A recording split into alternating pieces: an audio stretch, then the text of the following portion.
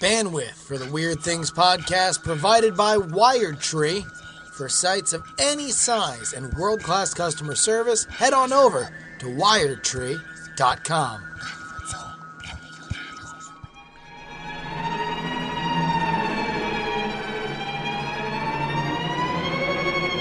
Welcome to the Weird Things podcast. I'm Andrew Main, joined by my co-host, Bryce Castillo. Hello, of course I'm here, as always. And Justin Robert Young. Yep, filling in for Brian. Just like it always is. Exactly. Just the three of us. Just me, Andrew, and Bryce. Just the three Gentlemen, musketicos. There's certain things that tell you might be in the future. One of them is that you're accused of a crime and you appear before a council. Okay. Okay, yeah. The unitard unisuit, that's another thing. That's sort of that. Paying for things in credits. How many credits do you got there? Oh, I guess many Or credits. it's like a body augmentation, like you swipe part of your hand. I would say asymmetrical but expansive haircuts. Like there's a lot of hair sticking out from one side. Right. Yeah. Laughing at how the quaint way they did things back in the current decade that you're most relevant to. Yeah. Sure. Calling Metallica classical music. Yep. I have another one to add there. When you're in a high-speed chase, you're being pursued by a flying vehicle that's not a helicopter. Oh, yeah. No, there's definitely some kind of I think opening a Star Trek, the new Star Trek movie, the Abrams Star Trek. Uh-huh. What was the Kirk pursued by? Were they little speeders? Cop on a hoverbike. Cop on a hoverbike. Cop on a hoverbike, right? Wow. Cops on hoverbikes. This is where we do. And we go to today's headline. Are you ready for this? Yeah. Hoverbike riding police to patrol the streets of Dubai from 16 feet above the ground.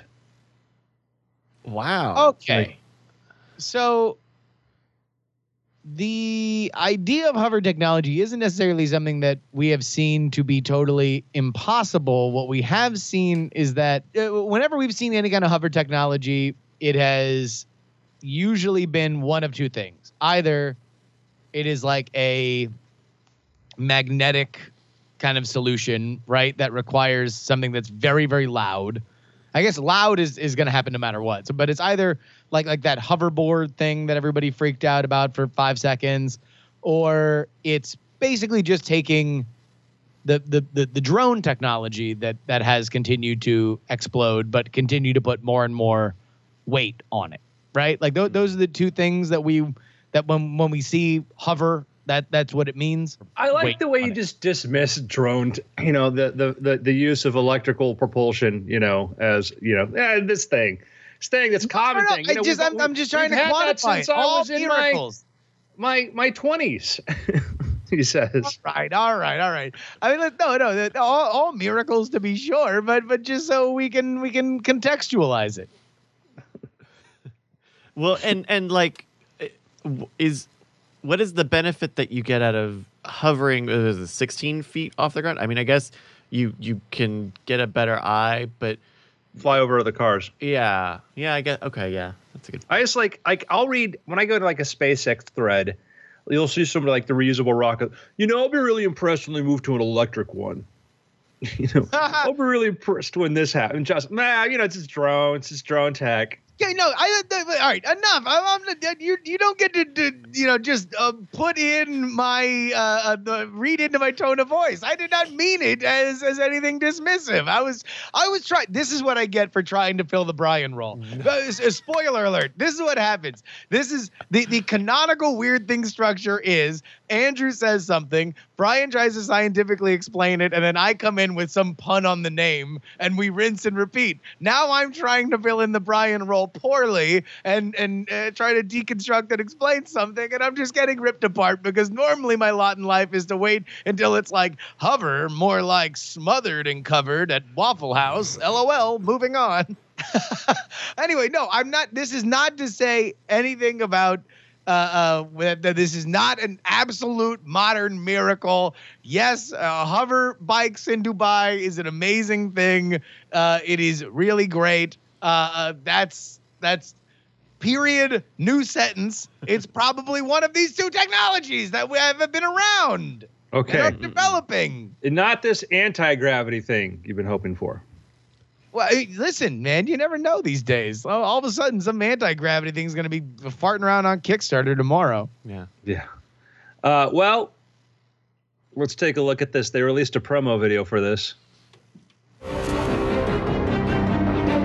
Watching close-up shots. Rotors. Oh, it's smaller than I thought it would be.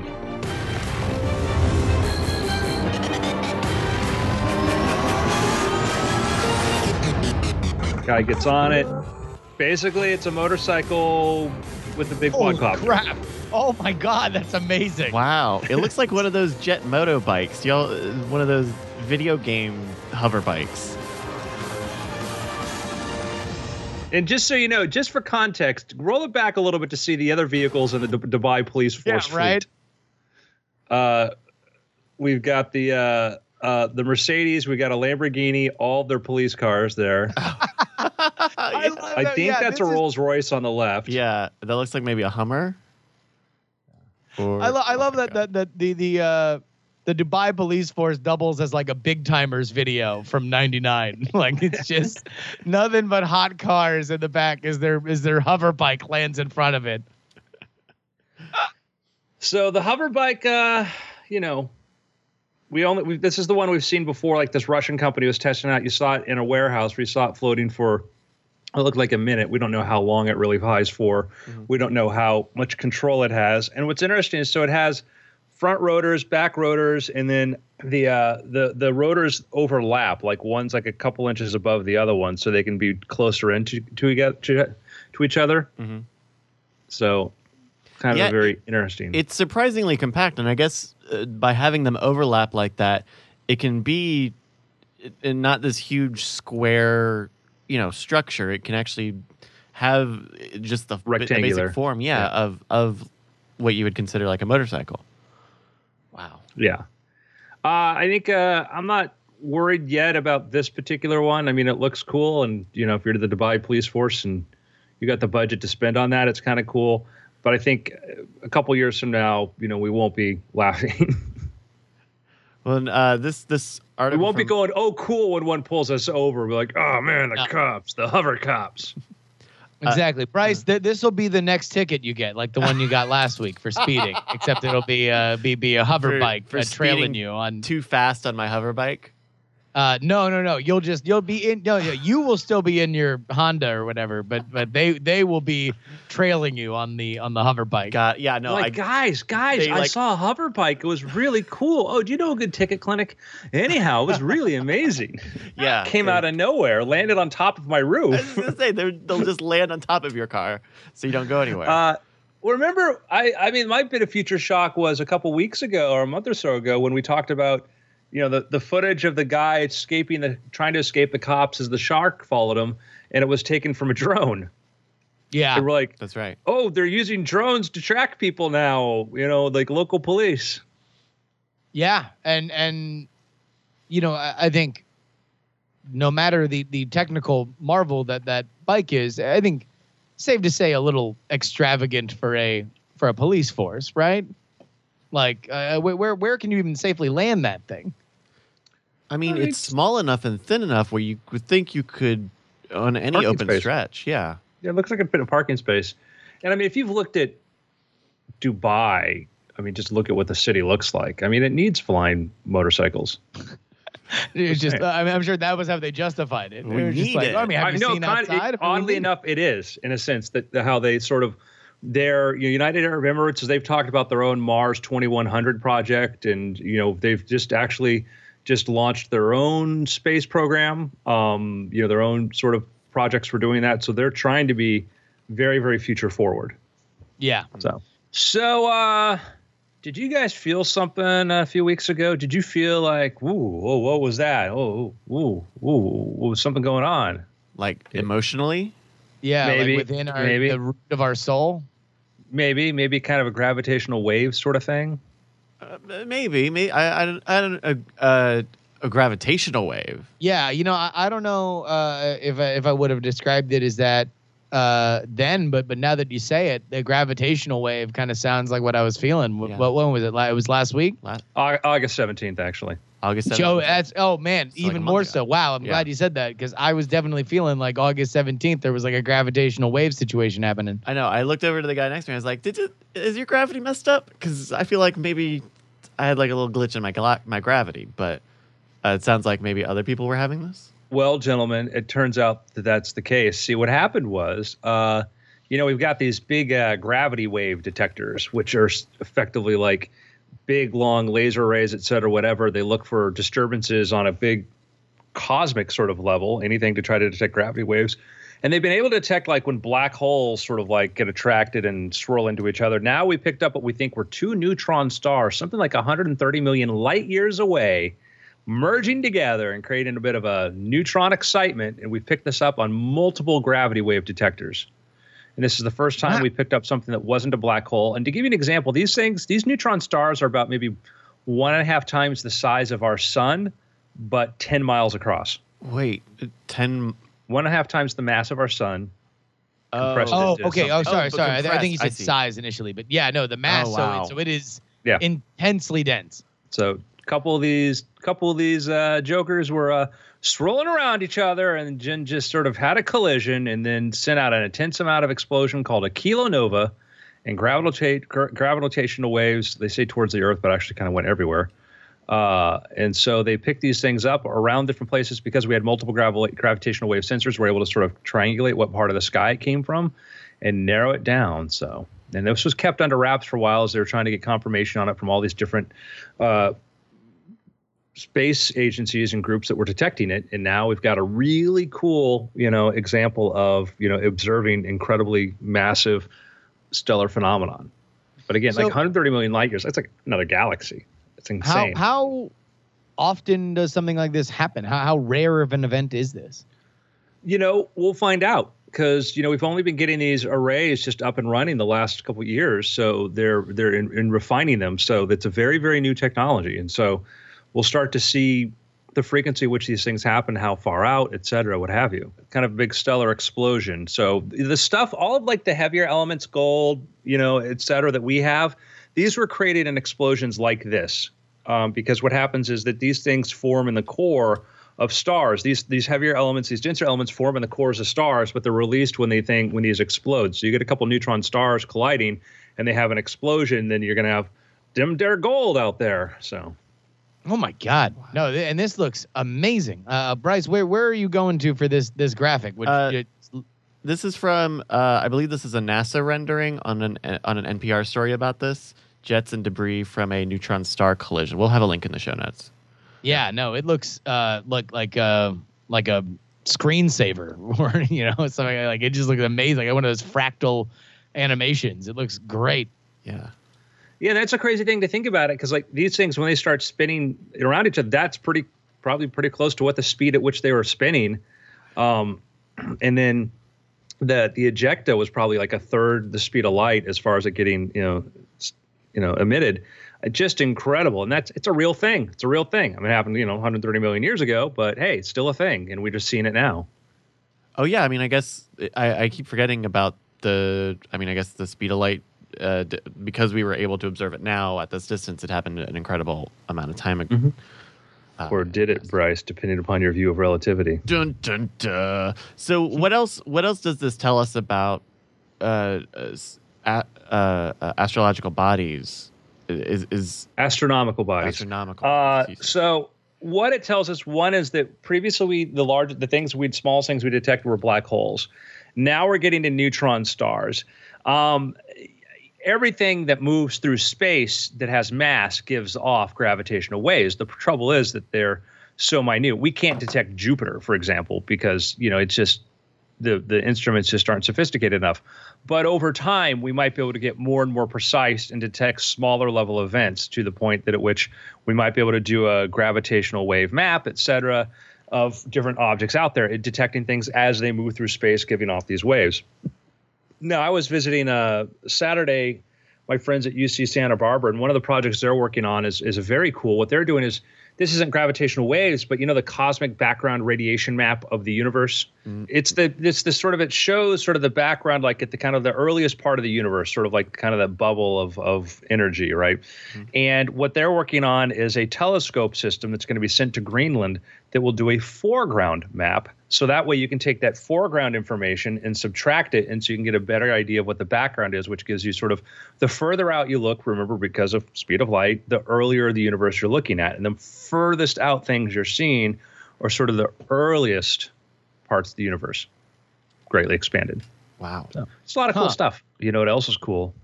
Wait, what else is cool, man?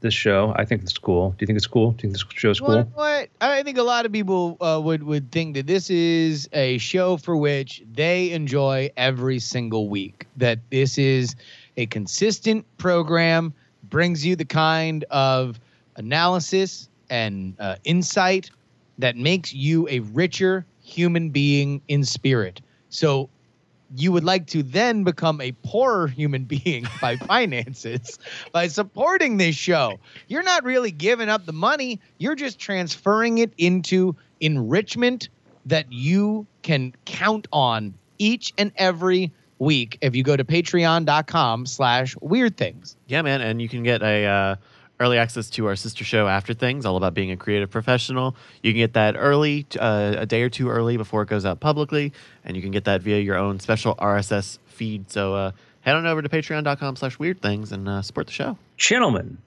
Yes. talked a bit about the Hyperloop, which I think we're all cautiously skeptic, cheering it on, but very skeptical of because it's a big project, big thing to try to do there. But it's a big world, a lot of different people wanting to do things like Dubai, et cetera, all that. And remember Hyperloop One, one of the companies we talked about. Well, now which one was it? Right there's a bunch of these Hyperloop companies kicking around, right? And only one of them is actually got Elon Musk's direct involvement, right? He's not directly with any of them, to my knowledge. Okay, I may be mistaken on that, but he's sort of cheering them all on. So Hyperloop One, I believe that's the one that I visited in downtown LA. But it's no longer Hyperloop One. No longer Hyperloop One. Oh no! Wait, hold on. It's Hyperloop 2? It's not happening. Like they folded, or they turned into a Denny's, or what happened? It's Virgin Hyperloop One. What? Ooh, Hyperloop One and Virgin Group develop strategic partnership. Yep, Richard Branson has come on board to bring in financing to Hyperloop One. So now it's going to be Virgin Hyperloop One. Richard Branson wants to help Hyperloop One bring its technology to realization, and so they are now, rebranded. So let me ask you. Let me ask you a question, Andrew, because we covered this on Daily Tech News Show, and my immediate thought, aside from just being excited that people are putting money into new ideas for mass transit, is Richard Branson's involvement in speculative travel a good or a bad thing? And on one hand, obviously this guy he started a airline when nobody thought that he could. And then on the other end, when's that next Virgin Galactic flight gonna take off? Well, he's not an engineer, so he's not an engineer. So I wouldn't hold the success or the delays that have afflicted Virgin Galactic, from that point of view to his involvement as much as just it's really, really hard. It's a really, really challenging problem to solve. And I would say that one of the things that Branson has been good. This is a guy that's created an amazing international airline, a really cool domestic airline, which now got bought by Alaska Airlines. He's created some amazing brands, and one of the things that he has is that Branson brings with him the ability to sort of reach people at high places. Branson's a guy that can get you in the door in places that otherwise, if you're trying to do something like Virgin Hyperloop, and you want to meet with, you want to get the top meeting with the people in Dubai, you want to get the top meeting with some of the people that can make this thing happen, then you're probably better off with somebody like Branson involved than not, in my opinion. And I guess the one thing that is interesting here is that Virgin trains are a big thing out in the UK, and he was I think one of the quotes there is London to Scotland in 45 minutes, and that's something that for an already established mass train transit, people who are used to that and already have put money and resources into it, then maybe that's something that stands a little bit more of a chance than it would out in the States here, which I think we all agree that we're excited to see the technology go where it goes. But the reason why we might be a little bit bearish out here in the States is that these kinds of public works projects are very often kind of doomed before they begin, right? Yeah, I mean, it's not a great track record of, at least recently, of train technology advancing very far in the States, right?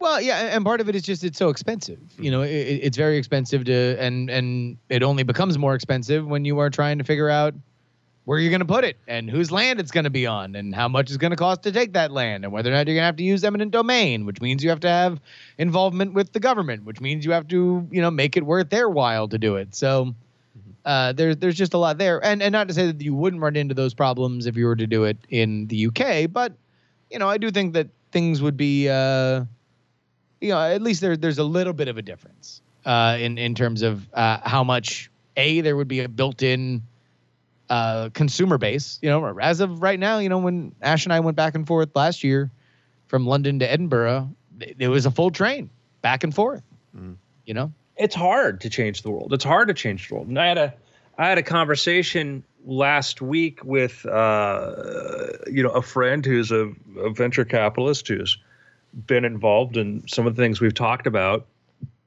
And he has a lot of skepticism towards some of the things that I'm extremely enthusiastic about. And I would think that his skepticism is warranted to it, certainly warranted a lot of these things. But then also it's like, particularly like Elon Musk, et cetera. But the other hand, it's like this was somebody who'd backed, one of Musk's ventures. And I'm like, yeah, but, this is, in talking about these crazy things, Hyperloop One, Hyperloop being a Musk idea is a crazy idea. And then, hey, PayPal banking transactions, kind of a crazy idea that Elon Musk and a couple others had and worked together on made. And that happened. And then creating an electric car company, creating just a new American car company, a very crazy idea. And to be as successful as it is so far is kind of amazing. To want to create a new rocket and engine in America that hadn't been done in like 30 years, a very crazy idea. To be able to land a rocket or, the base of the rocket, the first stage of a rocket back on the launch pad, a very crazy idea. And I don't know at what point I go, well, that's too crazy. Well, where would you guys hedge your bets, right? We're looking at the Hyperloop news today. We also saw drones, personal drone transportation. We've heard Elon Musk talk about the Boring Company, which would connect underground tunnels with, pedestrian roads. What are the other Earth to Earth SpaceX transit? Like, what would you hedge your bet on, say, in the next 20 and in the next 100 years? So, and that's a great way to frame it, Bryce, is time frames. And I think that sometimes we'll get into, myself and somebody else who's sometimes on this show, we'll get into these disagreements because we don't explain what time frame we're talking about first. Sure. And, Hyperloop, like, what's the chances that there's a Hyperloop route in Dubai or China, or they try it there for several miles, connecting things and putting passengers through it? I say really high. I'm kind of more convinced that, I think there's enough interest in this thing to happen that it's not waiting for smart people to want to do it. I don't know if it'll be the current players that are trying to do it, but I think that's very high that we will see an effort at a Hyperloop to carry people within the next 10 years. I think that's likelihood. Wow. Human carrying drones, I think that's possible. The problem is, I've had this discussion with somebody who was just ripping into the Boring Company, like, oh, tunnels, that's not the way to do it. It's going to be all, flying cars.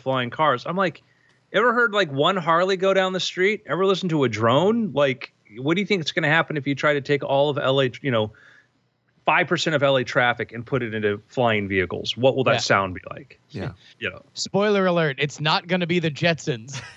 Yeah, that was the person hadn't even thought about that because they're thinking like, oh, I'd love to fly in one. Like, yeah, great. How about you and 100,000 other people, at the same time? And I think that not to say there won't be corridors and things where that could be super useful, but it's not. Hey, I'm just going to go to the end of the block, go into my roof and hop into my drone and fly somewhere. I don't know. Not the current noisy way that it works. Eventually. But I think that we're going to see humans flying in these electric vehicles sooner than later. We've already got several companies that are at the point now where they're building them out. So how that will work, I think there'll be a market for it. That's my take on that. As far as point to point, on Earth for carrying people commercially, I would be surprised if we saw that in 10 years. I would be surprised because I think that one is I'll talk a little about SpaceX, what Elon Musk revealed in an AMA this weekend. We can make some SpaceX predictions. But I think that we'll see point-to-point travel, but the logistics of, hey, we want to launch a rocket that's more powerful than the Saturn V, 3 miles out from your port and land it somewhere else. It's going to take some time to get used to it. Yeah. I almost wonder whether or not that just also makes a Canaveral and just that whole Space Coast, if that's our first place that we want to launch Earth to Earth rockets from. Yeah. We'll see. But I think these things they once it looks like it's about to happen, they take longer than we expect. And then once they happen, you're sort of like, wow, how did that happen so quickly? Yeah. If that makes any sense at all. So Elon Musk did an AMA this weekend and asked me anything on Reddit, and he talked all about the BFR, which stands for the Big Falcon Rocket. The Big Falcon Rocket is his next step for SpaceX. It's a large booster, which we've seen land before, but this thing would be colossal, and a spaceship that sits on top of it. And with the BFR, the goal is to develop a rocket that, as Bryce pointed out, you could put people on it, launch from New York, have the spaceship part land in Tokyo, 35 minutes later, and basically allow you point-to-point travel just about anywhere in the world in around a half hour and definitely under an hour. But the main goal of this is going to Mars and servicing satellites, et cetera, putting things into orbit. What they decided to do is let's build sort of a kind of a 747 of rockets, a thing that can serve a lot of different purposes instead of trying to build a bunch of different architectures, which has been the way we've done things before and why things get very costly. Build one general purpose platform, and you might have different shapes, like they might build a different tanker sized, for the upper stage eventually, et cetera, but to build sort of a solid workhorse rocket that's fully reusable. And he hopped into Reddit to answer some questions. Somebody asked me, did I ask any questions? I'm like, the quality of questions that were asked far exceeded anything I could imagine to ask. So I decided wisely not to dumb it down with my own dumb, comments. So he got into some of the specifics about this, about the particulars of what they're trying to go for, some of the mechanics of it. Why did they reduce the thrust of the rocket? And, his response is, that, it was kind of trying to scale back the overall size of it. It's still pretty effective. Yeah. Putting internet around Mars. Let me see if I can find something that might be a little less technical. Well, he talked about the roadmap for what they want to do, which is kind of exciting. And so what they want to do is you've got two different parts. You've got the booster and you've got the spaceship. And he said what they're going to try to do is first they're going to be testing remember how we watched the Grasshopper was that the test platform that they test the engines that then became the Falcon 9R, the reusable. And they're going to build a test platform, something like that first to test, the basic part of the spaceship and then the basic part of the booster. We're going to see that. And then we're going to see the spaceship section do, let's say he's talked about a 100 kilometer lateral hop. So it'd be going like 100 kilometers laterally, whatever, just to try to go back, travel that distance. And this is something we could see in the next couple of years. We could very soon be talking about like, oh, cool, we had a demonstration today of this thing that looked really awesome. And then building up to the point that he said that described the way the spaceship would work is that it's not going to have like tanks inside of a structure and then the thermal tiles mounted to that. It said we're going to test this thing without the thermal tiles, but not go orbital velocity because that would, it'd burn up. And then once we've tested that, then we're going to basically stick the thermal tiles to the tank. So basically what the rocket is, the tank with a bunch of tiles attached to it. Huh. So he got into the specifics of kind of how their roadmap for that, which got me thinking about like some predictions to make of things we might see, some kind of cool, hey, here's something cool, guys, check this out, that he might do. One of which I think we may see early on, is a mock-up of the spaceship, full-sized interior, etc., for the purposes of one of them figuring out how to utilize that space, how to utilize it for cargo, how to utilize it for people, for the different configurations, and also a really cool showpiece. And that could be something they might build near the Hawthorne factory, is to actually build, hey, this is what the entire upper stage of this thing's going to look like. But it's not just, and you could drive by and see, hey, there's a spaceship. And it's like, it'll be a prop, but a useful one. They did that with the Dragon crew capsule. They built, a replica of what that thing was going to be like. So you could see the interiors, you could figure out how everything worked. So I think that will be a first big milestone, and I think that'll help people visualize what's going on. I think that's also, I think you were very, very prescient to say that it is a prop, but it's a useful one. That if you are Elon Musk and you are looking to not only capture, the attention, but passions of the nation, if not the world, but a lot of people that are going to be looking to take advantage of this kind of stuff, then it's another reason for 60 Minutes to come out. If you have this gigantic, amazing prop that you can show, this is what frees us from Earth, right? Like, this is literally what we're going to be on. That was literally the example I used last night, was 60 Minutes, when I was talking to my buddy Peter. Peter, I said, we should have 60 Minutes, show them around it. Oh, yeah. I mean, that's enough for them. It's like that as the visual, and an interview with Elon Musk, who's proven himself to be, probably the most adept at doing press. I mean, is there in a post Steve Jobs world, like, who is the tech leader that is in anywhere in the league of Elon Musk in terms of being able to balance that level of like, all right, here's interesting soundbiteable quotes, forward future excitement, plus engineering bona fides that don't leave people totally hanging, right? I think like he's pretty much in a class of his own. Yeah, I think another prediction. So I think we'll see, perhaps a reveal of a mock-up for that purpose. Another thought too is you start thinking like, what do they need? Not like what would be cool, but what will they need? Now, if you've got this spaceship that's landing on Mars, and the first two are supposed to be totally unmanned, that means you've got to unload your cargo down, something like 100 feet or whatever the distance is from or not, however the 60 feet, or I forget the distance from the cargo doors to the ground. So what we may see is another mock-up located in a Mars yard like JPL has and there are other places have them, which is a replica of Mars where you test out equipment for that. So I could see SpaceX taking over a piece of a desert, either here in Nevada or McGregor, what have you, building, probably more likely closer to here because I think a lot of that sort of structure is going to be done here, building a replica. And it might just be a platform, it might just be a bunch of scaffolds and stuff, building a replica of what the interior would be like, and figuring out how will your automated cranes work? How will you lower stuff down off of this thing?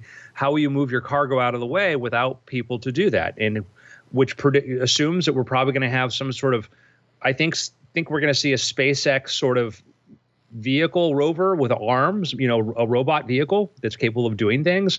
That's almost a given. You're going to need something like that. And so I think we're going to see, hey, this is our replica of Mars. This is where this is how things will land. And this is how we're going to try to figure out how to get our equipment out, because they've got to send out rovers and stuff to go look for ice to try to figure out if they can actually produce fuel on Mars. They've got to do a lot of things outside of that spaceship without people doing it. So I think they're going to have a whole, hey, this is how we're going to get our payloads out. This is how things are going to work. So I think they're going to probably start building a Mars yard very, very soon.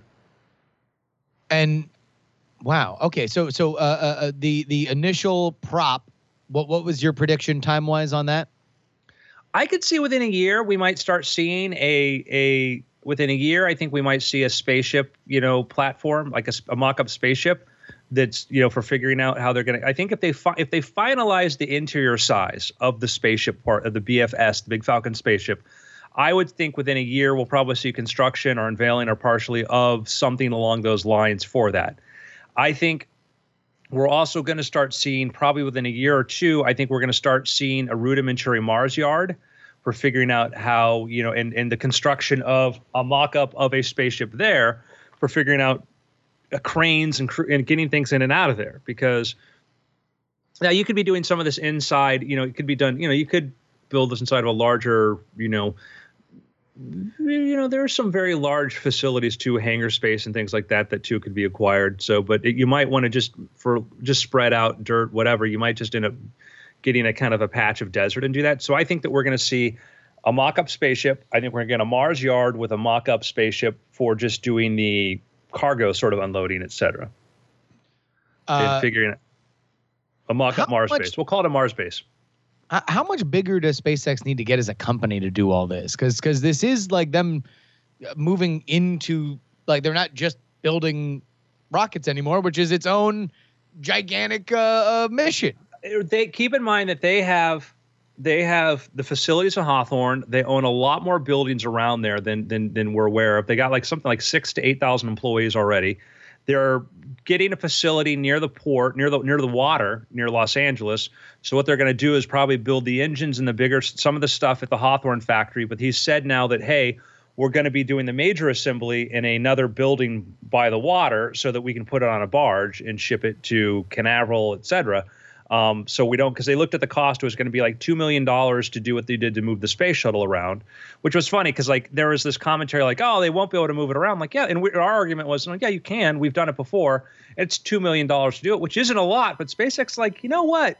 We just buy a building for assembly. We need that closer to the water. We don't have to spend that $2 million per rocket. So that's the current plan is they're going to have a facility there. There's a couple possible locations where this may be, and that might be where they do the other stuff too, where they might build the mock-up of the exterior too. So I think that we have an idea where it could be. So I think that's going to be a step that we're going to see.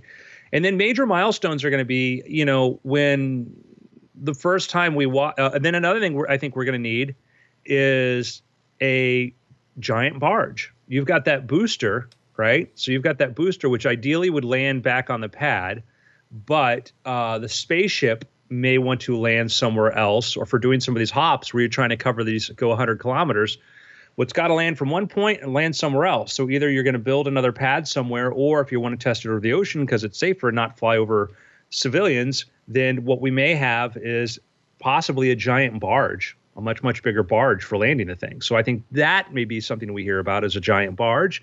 Also, if you watch the renderings, they show this thing launching for what appears to be a big barge. That's going to be interesting. Once you have a fixed idea of, let's say, if you're doing point to point, you could actually probably buy like those oil derricks, something like that, because those things move. Something to that effect. So either a barge or a platform, a sea platform, and that's challenging. Barge is better, I think, because you still got a good thing back and forth. And then you're going to get, a big milestone is going to be watching the spaceship by itself. They'll be able to do test hops with that thing.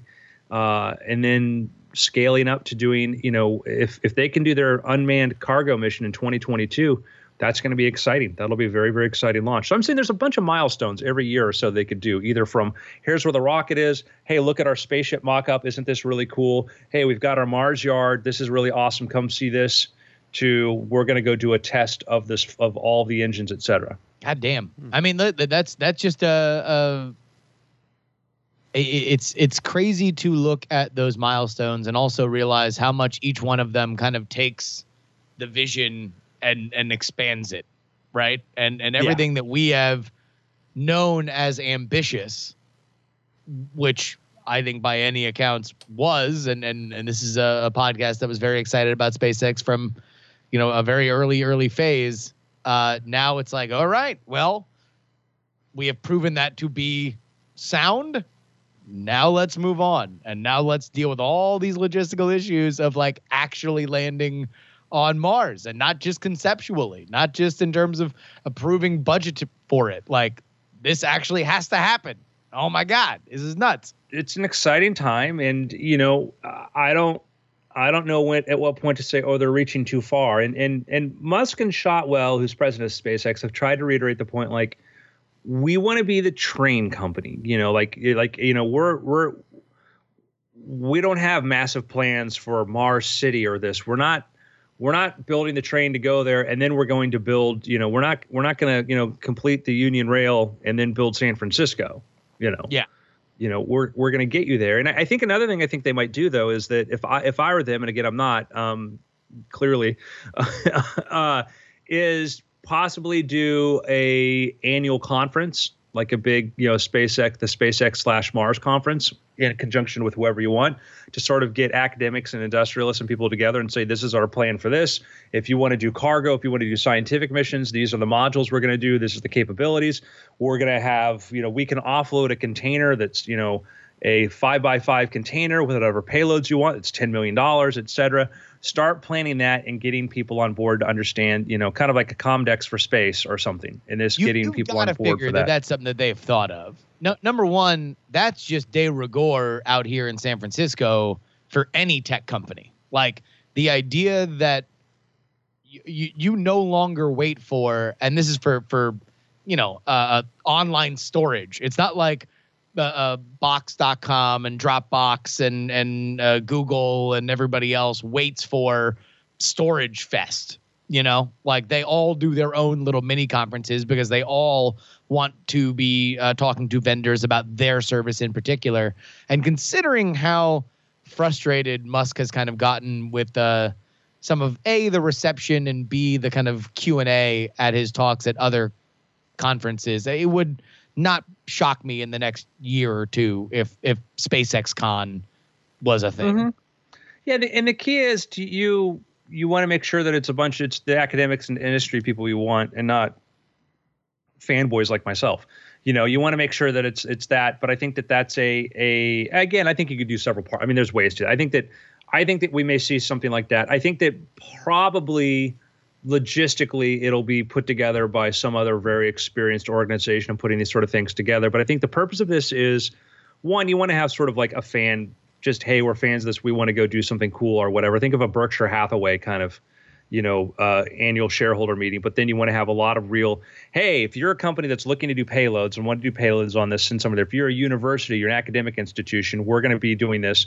And working really hard to try to get NASA as heavily involved as possible. Nobody's got more research. Nobody's got more data. Nobody's got more brain power that's tackled the problem of living on Mars and living in space than NASA. And, that kind of expertise, if you're SpaceX, you want to pull in however you can. So that's I think those are some of my predictions. I think things we'll see. A mock-up, a Mars Yard conference, or some sort of conference kind of thing, done, aimed to. What happens first? I think that I think the mock-up happens first. I think construction of the mock-up, I think, Musk hinting at that. I think that if they nail down the location for where they're going to be building, trying to do assembly, et cetera, I think that's going to happen.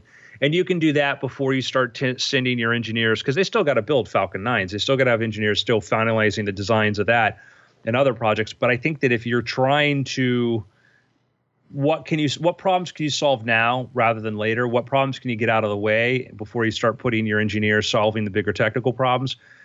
Remember how Elon Musk unveiled the solar tiles once they showed those, once they did the reveal for that? They went to Universal Studios, the back lot, and they stood in this, they stood in a crowd. And then he said, all these houses have the tiles already, have the solar roofs on them, which was people like, oh, wow, because they didn't know. I could totally see very much a King Kong-like reveal where they could get a facility, a warehouse or something. I mean, I don't know if you even put this thing indoors because it's so huge, but, if it's going to be kind of obvious from anybody, driving nearby, look what they're doing, is I could see Musk just saying, he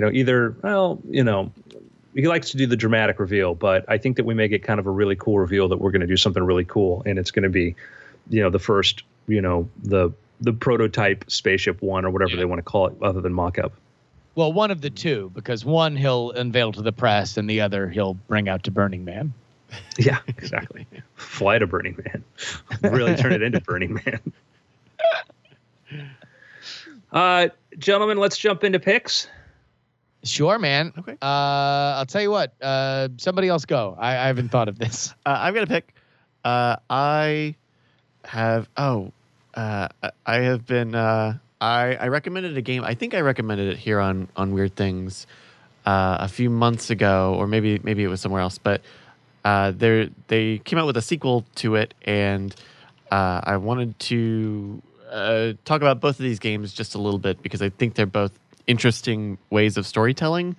The original game was called A Lost Phone, and this new game is called Another Lost Phone, and they're super short.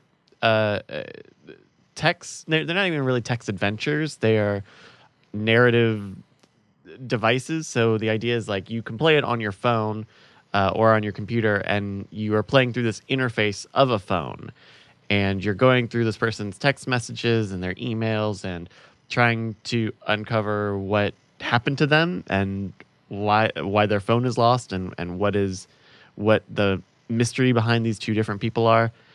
And I think for just being a short game, like I think they're both about 2 hours or so, not even that.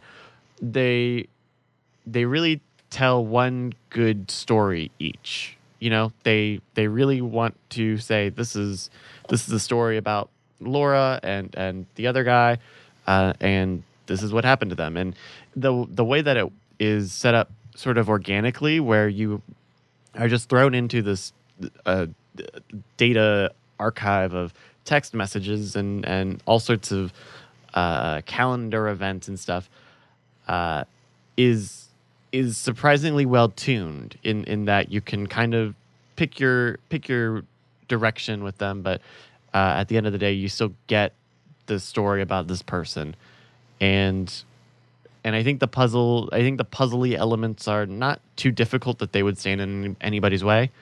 But they are just enough of a hurdle to kind of keep you invested. So that's my pick: A Lost Phone and Another Lost Phone. I got to pick. You know, I'm sorry. It's another one of my video game picks. Yeah.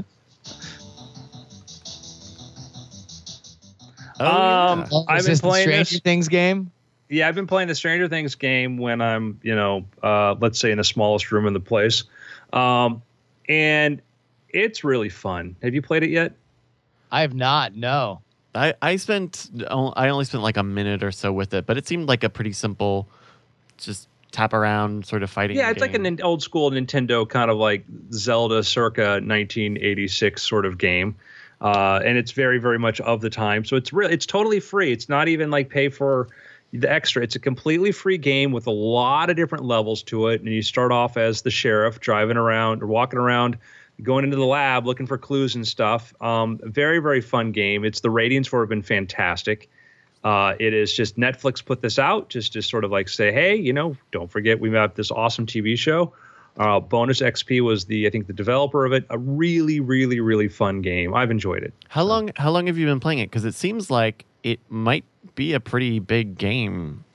Yeah, I've been playing. It's been pretty big so far. It's not a really, really quick. I probably played it. I'm not great at these games, so what takes me a couple hours to finish. I have not finished it yet. I'm just like still in the earliest. I think I'm like 8% through, and I've probably played at least for a good 45 minutes or so. So like the little bit that I played was the very beginning where you're like tapping on guys to fight them. Is it a lot of that fighting thing, or is it more like puzzle solving adventure elements? It's adventure. You're getting key cards to go through things. It starts to increase in things. So the next character you encounter, like when you encounter other characters, you can switch to them. So then you become Lucas. And then, you become Lucas and you can throw rocks. And some of the things to get through, like you might have to, throw rocks at, a keypad to get through there. Then you have things where you have to figure out like, okay, how do I get through this other level here? And you have to start doing a little more. The puzzle solving starts to get progressively, bigger and, more challenging. Cool. Is it available for Android? Yeah, I've found it from Googling. Just look up Stranger Things, the game. I have several picks.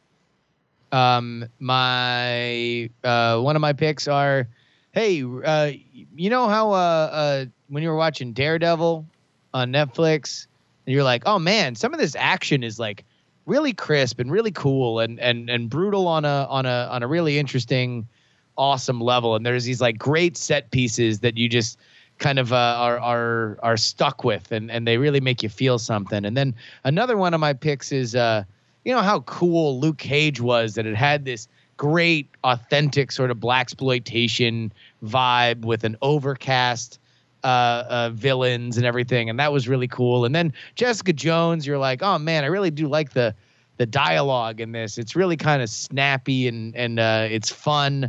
And I don't know if anybody liked anything about Iron Fist, but those are my picks because I can't pick The Defenders, which I started watching this weekend. Oh, really? Because man, is it just like, you know, all the same ingredients, none of the same cooking. I'm only 4 episodes in, but it's like when you've already built 4, you know, series on the idea that these guys are in New York and some of them already know who each other are. They all have a through line that knows all of them with the Night Nurse, and we still take 4 episodes until they're all in the same place at the same time. Really? Yeah. Oh my God, that's. And it's like, just a lot of stuff that I don't want to get into spoilers, but it just is really disappointing that it makes you, for all the criticism that you can rightly give, you know, the Avengers movies, and the praise that you can give to Civil War, it's hard to take a lot of different threads and kind of weave them into one bigger thing. So I guess that's what I'll say is it's really hard to do it, and Defenders is the proof. Well, and I didn't love my downsides with some of the Marvel Netflix stuff has been that those seasons have been a little too long, and they start to drag by the end. But I'm also seeing the Defenders is only 8 episodes for the season, which oh wow, I didn't even realize that. If they literally took half the season, like the end of the 4th episode, the last thing we saw was all 4 Defenders in an elevator for the first time. Yeah, like that's the end of episode 4. The description for one of these episodes reads, for episode 4 reads, as the Defenders get to know each other. Like, what? That's no, you're right, guys. No, it's episode 3. Episode 3 they do it, but they're not all together, and they're still like sniping back and forth, but not in any kind of cool like way or fun way. It's like, you know, I don't know. They're just like, all right, so there's a scene. I don't want to get too into it, but Luke Cage and Iron Fist, which, by the way, watching The Defenders makes me never want to watch Iron Fist. And I have not seen it, nor do I plan on it. The Night Nurse brings them together, and then the Night Nurse and Iron Fist. Spoiler territory. What was that? Spoiler town. So just there's a conversation between Iron Fist and Luke Cage, and Night Nurse and the other sidekick are in the other room, and they're kind of rolling their eyes about what tedious kind of conversation they're probably having in the other room. And they should, because they are. And you as an audience member are like, cool, no, you're right. This conversation is tedious, and they're being dunderheaded and they're not getting anywhere. And it's like, all right, well then where are we, folks? Like if that's where it, like, all right, I guess +1 for being self-aware that these characters also find this situation kind of boring, because I don't know. It was frustrating because I have liked those shows, and it was frustrating to get through. Well, that's a bummer. That's supposed to really be like the culmination of all this Netflix stuff for right now, right? Is the Defenders being the Avengers for Netflix. Yeah, but at the end of the day, also, I don't think they really needed to. Like, I would have almost liked, a crossover or something that, like, maybe they all, by the end of the season, get put into some situation, and then you do, like, a 3-episode little extended thing. Arc. Like, I don't know that you needed... The problem is it sort of comes down to the economics of it. And you're going to get the same story whether or not Netflix buys 8 episodes or 12 episodes. Yeah. And trying to go in and do a 3-episode run, which probably would have been smarter, like to do the Defenders in 3 episodes, the 3-hour sort of Defenders sort of thing, probably would have been the smartest way to have done it. But because, the showrunners, you want to sell more episodes, you want to sell more shows, and the network wants to get the most bang for their buck.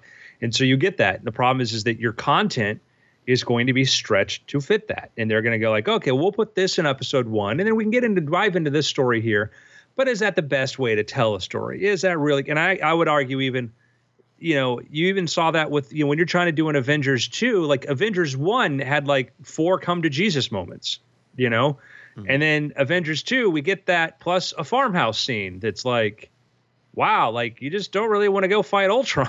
Because once you do that, it's, it's sort of the same as the end of Avengers. People flying around, shooting these things and trying to stop the sky thing from happening and yada, yada, yada. And I think that's kind of the issue there. And I think that and they brought in the showrunner for Iron Fist did the Inhumans, and the Inhumans is having problems. Right. Yeah. So I think it might be time for because I love Daredevil season 2. Love Daredevil. Thought that was really cool. It's a lot of people love Jessica Jones. I had trouble just getting into it. I haven't seen Luke Cage yet, but I kind of got to this sort of all right. I'm sort of not ruling out that I'll never watch these things, but I just sort of got kind of past it. Yeah. Luke Cage. Anybody who's seen Luke Cage knows there's a point in Luke Cage where all of a sudden Luke Cage isn't as good. But but there's some really good stuff there, and I think there's really, really good character work. And there's they did a great job of kind of defining who Luke Cage was, and I think that character meshed with that world really, really well.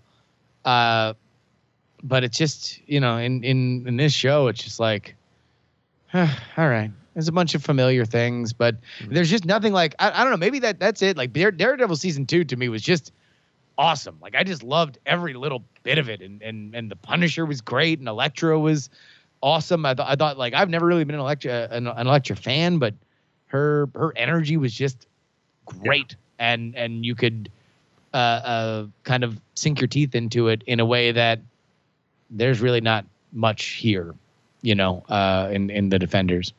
We're getting what, thankfully, we're starting to get.